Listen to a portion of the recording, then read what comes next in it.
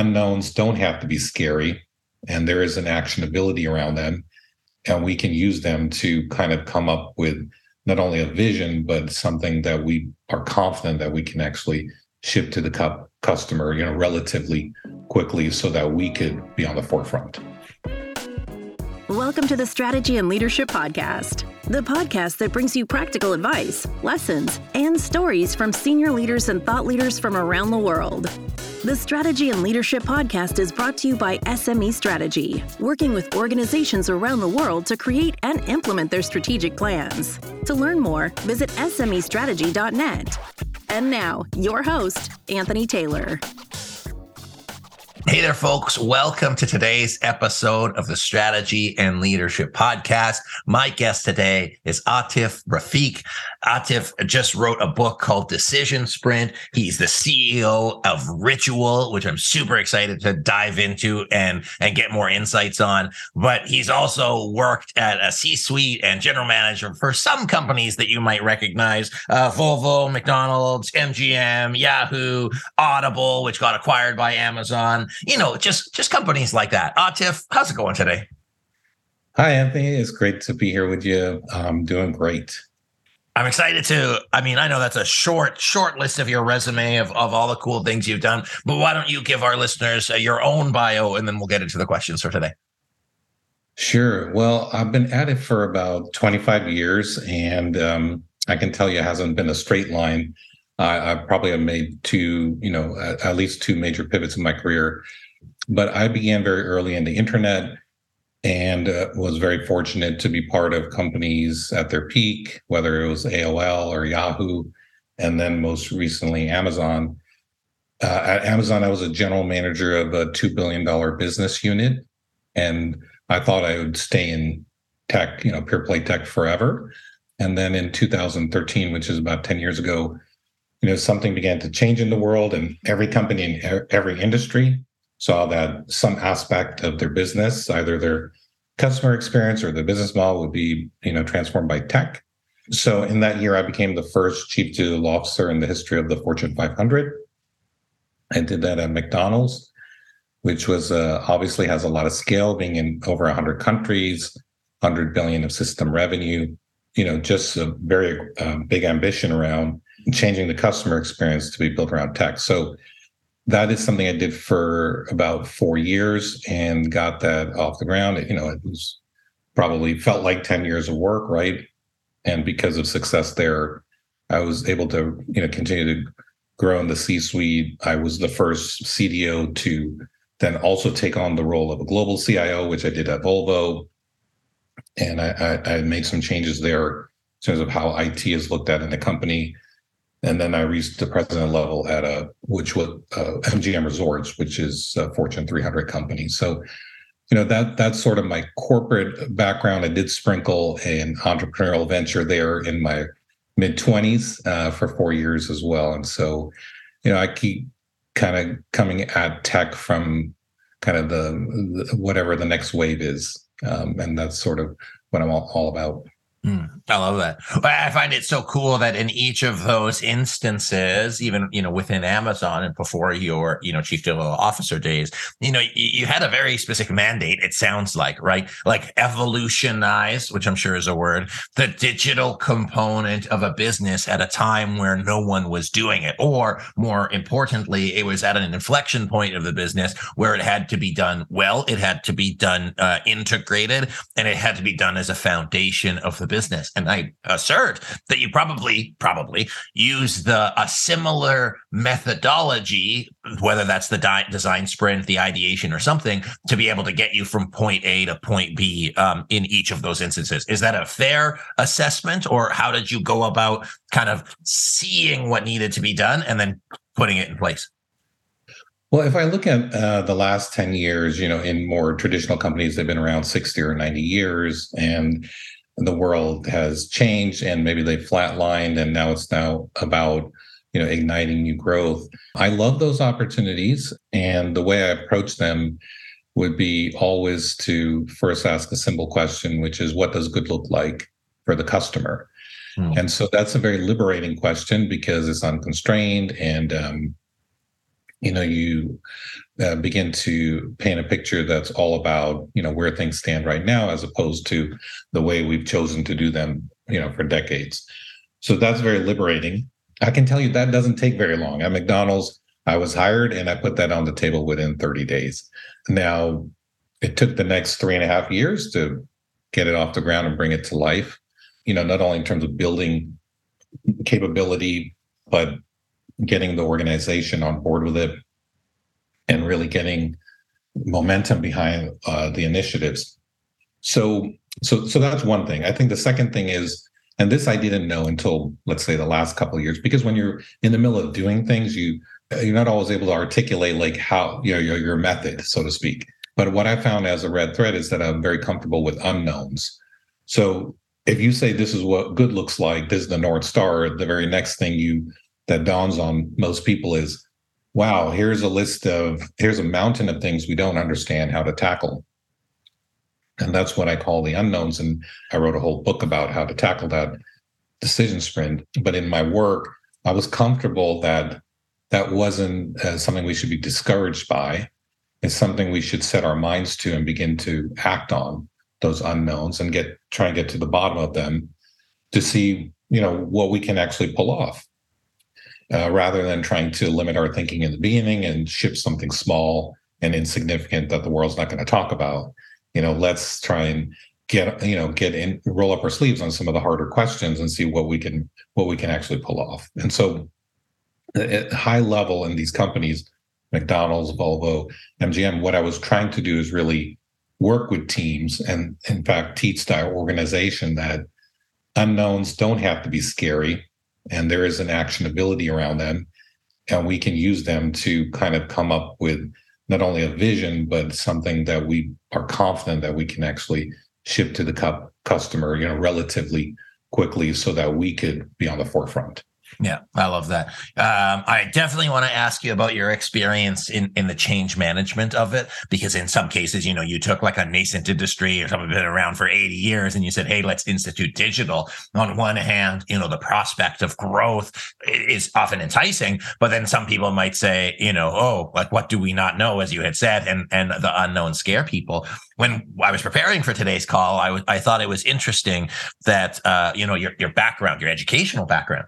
And so one of the things, as I've learned looking backwards, is not everybody has the same background, experience, understanding. Not everybody's skills or things they bring to the table are clear. And for you, I saw you have a degree in mathematics. So solving for X is not uncommon for you, whereas other people and engineers also have a very specific problem-solving framework, but some people don't think like that way. Do you think that your mathematics background tied into your ability to basically solve? It's an equation, but everything is an equation if you're a nerd like me. Did you think that you approached it that same way? Is that how you think about it? Or is it not exactly that tied together? That's a fascinating question. I mean, first of all, in full disclosure, I was a weak math student. You always know those math geniuses who win competitions since they were 12 years old. That's definitely not me. I was sliding by, just trying to do the minimal work to get the high grades. So that's a C plus is, and a degree is still a C plus and a degree. Take it from me. But anyway, go on. I appreciate that. You're very kind. But actually, it's a great question because two parts to it. One is I have found myself to be a systems thinker, which I think ties to the math piece. And I love systems level problems, which is why what I'm working on now is not, how does one company manifest their vision for their space or their industry, but more like how do companies in general work and move their ideas forward, and what's the system for their innovation. So that's what I'm working on now. So I like systems problems. I think that ties to the math piece. One of the things I was lucky, and it's all accidental, in my background is to go to a liberal arts college where there's some accident I started. I love sports, so I was writing for the school newspaper. And maybe they ran out of qualified people to actually run the whole newspaper. And at some point they said, hey, as opposed to just writing about, the Sunday's football game, or Saturday's football game, why don't you and this person over here run the whole newspaper? So at some point I was editor-in-chief of the school paper, and writing became something that I began to, invest in. And I was so terrible at it. And it took me 3 hours to do 30 minutes work, that kind of stuff. But, practice makes perfect. The reason I mentioned this is because I think that, we need to be able to bring others along. So we're in a business career, we're in a corporate career, you and your firm do a ton of change management. We have to get people nodding their head around the table and at all levels. So in the boardroom at McDonald's, you have 5 minutes to do it. In the boardroom of Volvo, same thing. Now with your peers in the C-suite, you get 30 minutes, right? And with the teams, further into the organization, maybe you get a few chances and some whiteboarding, right? But eventually all of these contributors and colleagues need to be activated. If they see the picture and how the puzzle works and they believe, then a lot of things will start flowing, like investment and commitment and buy-in and all of that. Yeah, I think that's really cool. And one of the things, by the way, if you connect with Atif, he's got 500,000 followers on LinkedIn, and it just means you probably are a good writer. So writing, the ability to write simply, make complex things simple and persuasively, both in written and oral communication, are critical. And so it's a good skill to learn, even if you're turning to Chat GPT to write 90% of the stuff you write. Not you, of course, other people. Okay, I have a question just dawned on me because, if I think of the companies that you've worked with, they've been super mission aligned and they have something that they're very clear to. And so I think of, there was a job I had at a car show and I was promoting the XC90 and the XC60. And their thing was the crossbeam across the door, keep you safe. You have McDonald's, building off the Speedy system, making sure you have that fast experience. I was at the now original McDonald's in Chicago, and they're converting that one to drive-through only, which I'm curious about. I don't know if you know that. Did you know that? Are they doing that? Oh, you made a face, and that's why. So yes, I was there in the Chicago, the one, whatever it is, and they started taking off all the artwork off the wall because they're saying, "Hey, we're converting this location drive-through only." Anyways, the point of that is that to me is a major change.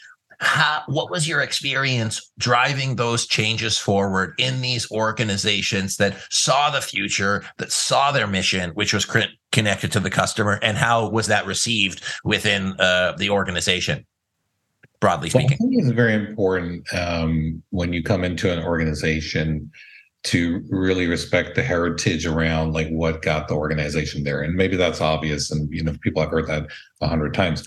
But let's be specific. In Volvo's case, obviously you're referring to safety, to things like sustainability. I mean, those are part of the mission. When I got to McDonald's, I would always introduce what we're doing with digitization of the company as very connected to our heritage, saying, okay, McDonald's has always stood for, taste, value, and convenience. In my role as Chief Digital Officer, I cannot really help you with the first two, but I can help you own the third one. And that started immediately getting head nods at the board level and with my peers, because that is what got us here. Exactly what you said. We invented things like the drive-through. But, we have to think about what that looks like over the next 10, 20 years, how you take out the friction, keep it a fast, high quality experience. And what does that look like? So then you open up the conversation, you have people's attention, and you can begin to give them, for example, use cases like, oh, what if the customer could do X, Y, and Z? And people would say, well, that makes a lot of sense for the customer. It sounds like a little bit challenged operationally to solve for. And I say, oh, absolutely. Well, that's what we're going to go do next, is we're going to create a pathway where we're going to explore some of these unknowns. And that, I think, is the most important thing I learned in the experience, because my personality is different than other people. Maybe for me, that it was obvious that, of course, we have this idea and this use case. We don't have all the answers, but, in 2 months, we could be a whole lot smarter. One challenge, and I think people listening in Fortune 500 companies or larger companies will see, sometimes they don't even get the space to do that. And why is that? And I have a phrase in my book where one pitfall in collaboration and pushing out new ideas in companies is alignment before exploration.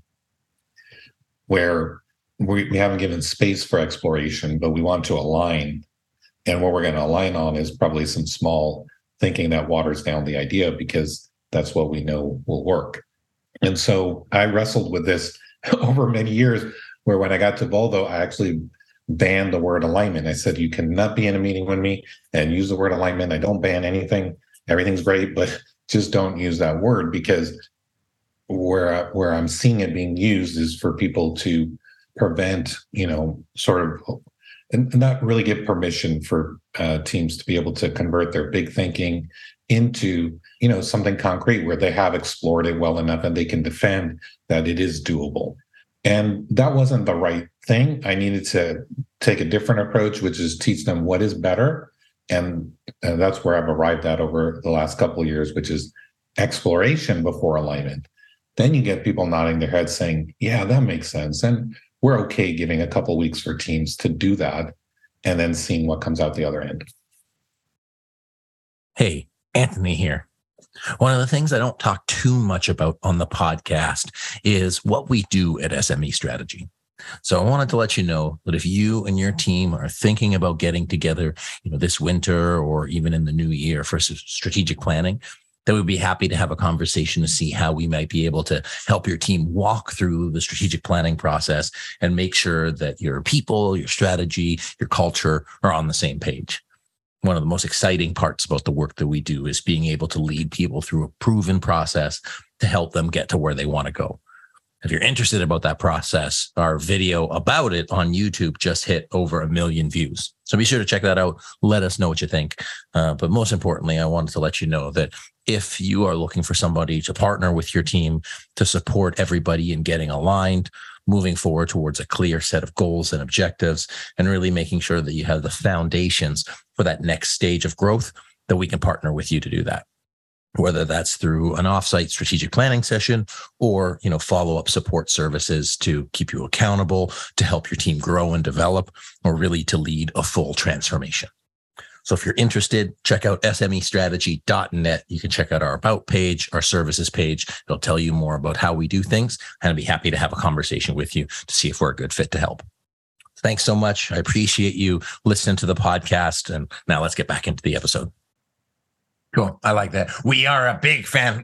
My heart dropped a little bit because literally I wrote a book called Alignment, and I'm a big fan of it from a strategic planning perspective. But I think the context of exploration before alignment, when we do a strategic planning process, we do our SWOT, and it's real basic. We're not talking the same thing, but we do a pestle analysis. We allow everybody to come to their own conclusions as to what success is, and then look for not agreement, but saying, hey, like what do we want? And I think that what you do there is, hey, let's focus on what's best for the customer first, and then figure out how to get there after. But I really like that exploration part, especially if you think 10, 15 years ago, like this newest frontier of digital, where it was big and scary and unknown, but also potentially rife with failure.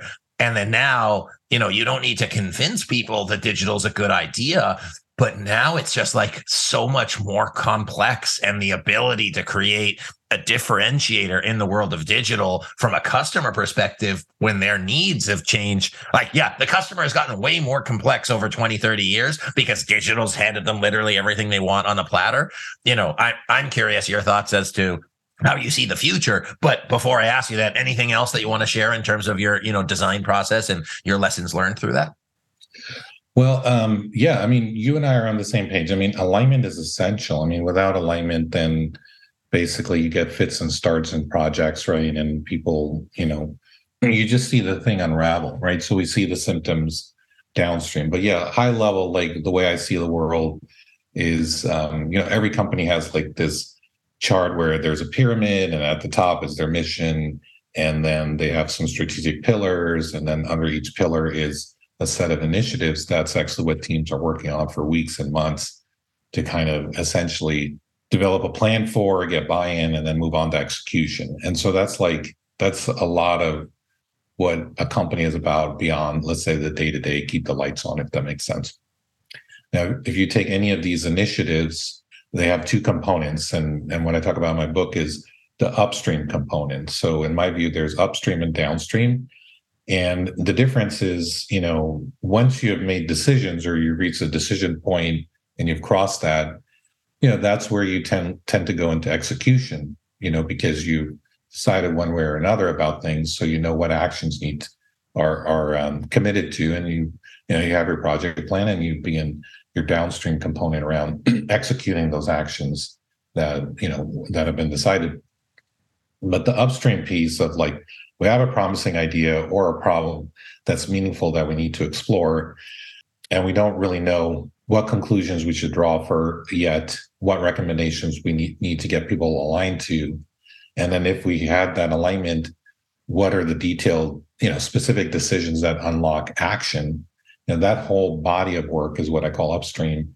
And it's just, it's very time consuming, it's cumbersome, and has a lot of pitfalls. And that's where I'm dedicating kind of my current, systems thinking, math orientation to how do we make this a lot simpler, meaning faster, smarter, and probably less meetings too. That's the piece where I'm, I'm very focused today. And I think essentially what I have done in my latest metamorphosis is I've shifted from the what to the how, if that makes sense, because as opposed to saying, oh, well, what is the future of drive-through for McDonald's? Or if you're a Volvo, how do you sell a subscription and simplify the buying process? That's shifting from what you're doing to the customer to how the company actually collaborates and works. That's the product, or that's the space where I'm trying to innovate through my ideas, like the ones in the book.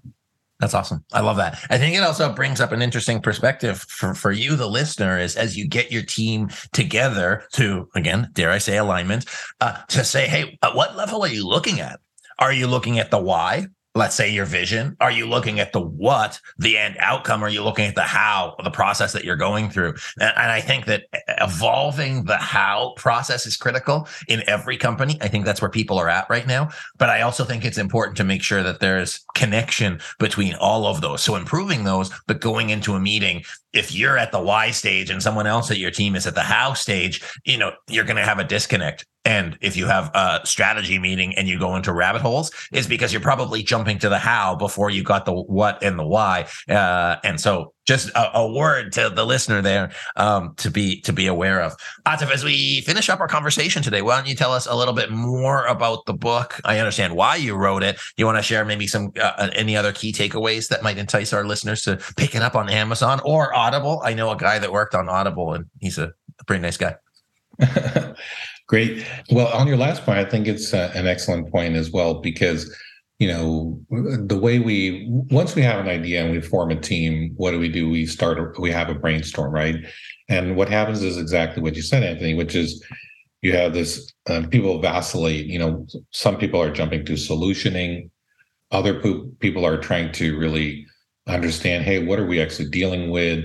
Other folks have, sort of process a limited set of the important considerations and they're making a judgment. So, of course, and then you have personalities, then you have groupthink, then you have authority, who has the authority in the room. All of those things make for what I think is very, very suboptimal in terms of how an idea progresses forward, and it's very frustrating in the workplace for teams. So one of the, just to share some practical tips, one of the best things I think we can do and teams can do is basically look at sourcing input as a specific step in the process. And in my book, Decision Sprint, I break down 13 workflows. I won't go into those deeply, but basically, if you look at an early step as, hey, we're going to basically collect input on all the right questions that we need to get our head around.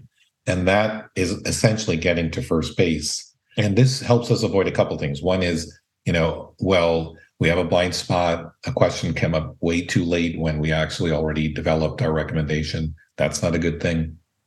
It might prevent people from rushing to opinions and solutioning, for example.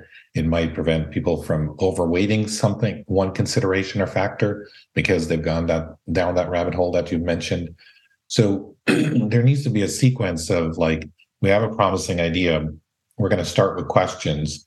We're going to make that a specific step in our flow where we actually feel like we have a great list of the right questions behind this promising idea, for example.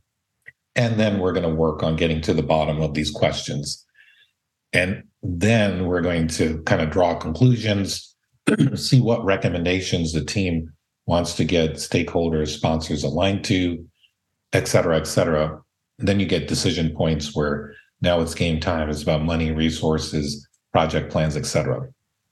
If there's not a way to handle this, you can imagine a number of pitfalls along the way. And that's what we want to avoid. And I think it's very avoidable. Yeah, absolutely. Well, I love it. Well, I mean, yeah, we're like, as we had talked in the pre-show, looking at different problems the same way. And we look at that input, that strategy, that vision piece. But I can't understate the importance for you as a leader, the listener, as you're going through problem-solving pieces with your team to make sure you've got the right problem statement, to get the right inputs, to make sure you're focused on the right outcome. It's so easy to work on being busy, but you might be busy in the wrong direction.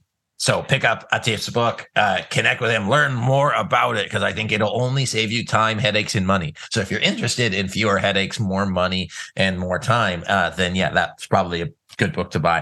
Atif, where can people connect with you? Where can they learn more about your work and, presumably follow you on LinkedIn? I have a website, decisionsprint.com, and you can learn all about this sort of model of innovation that I think will propel sort of the next era of problem solving.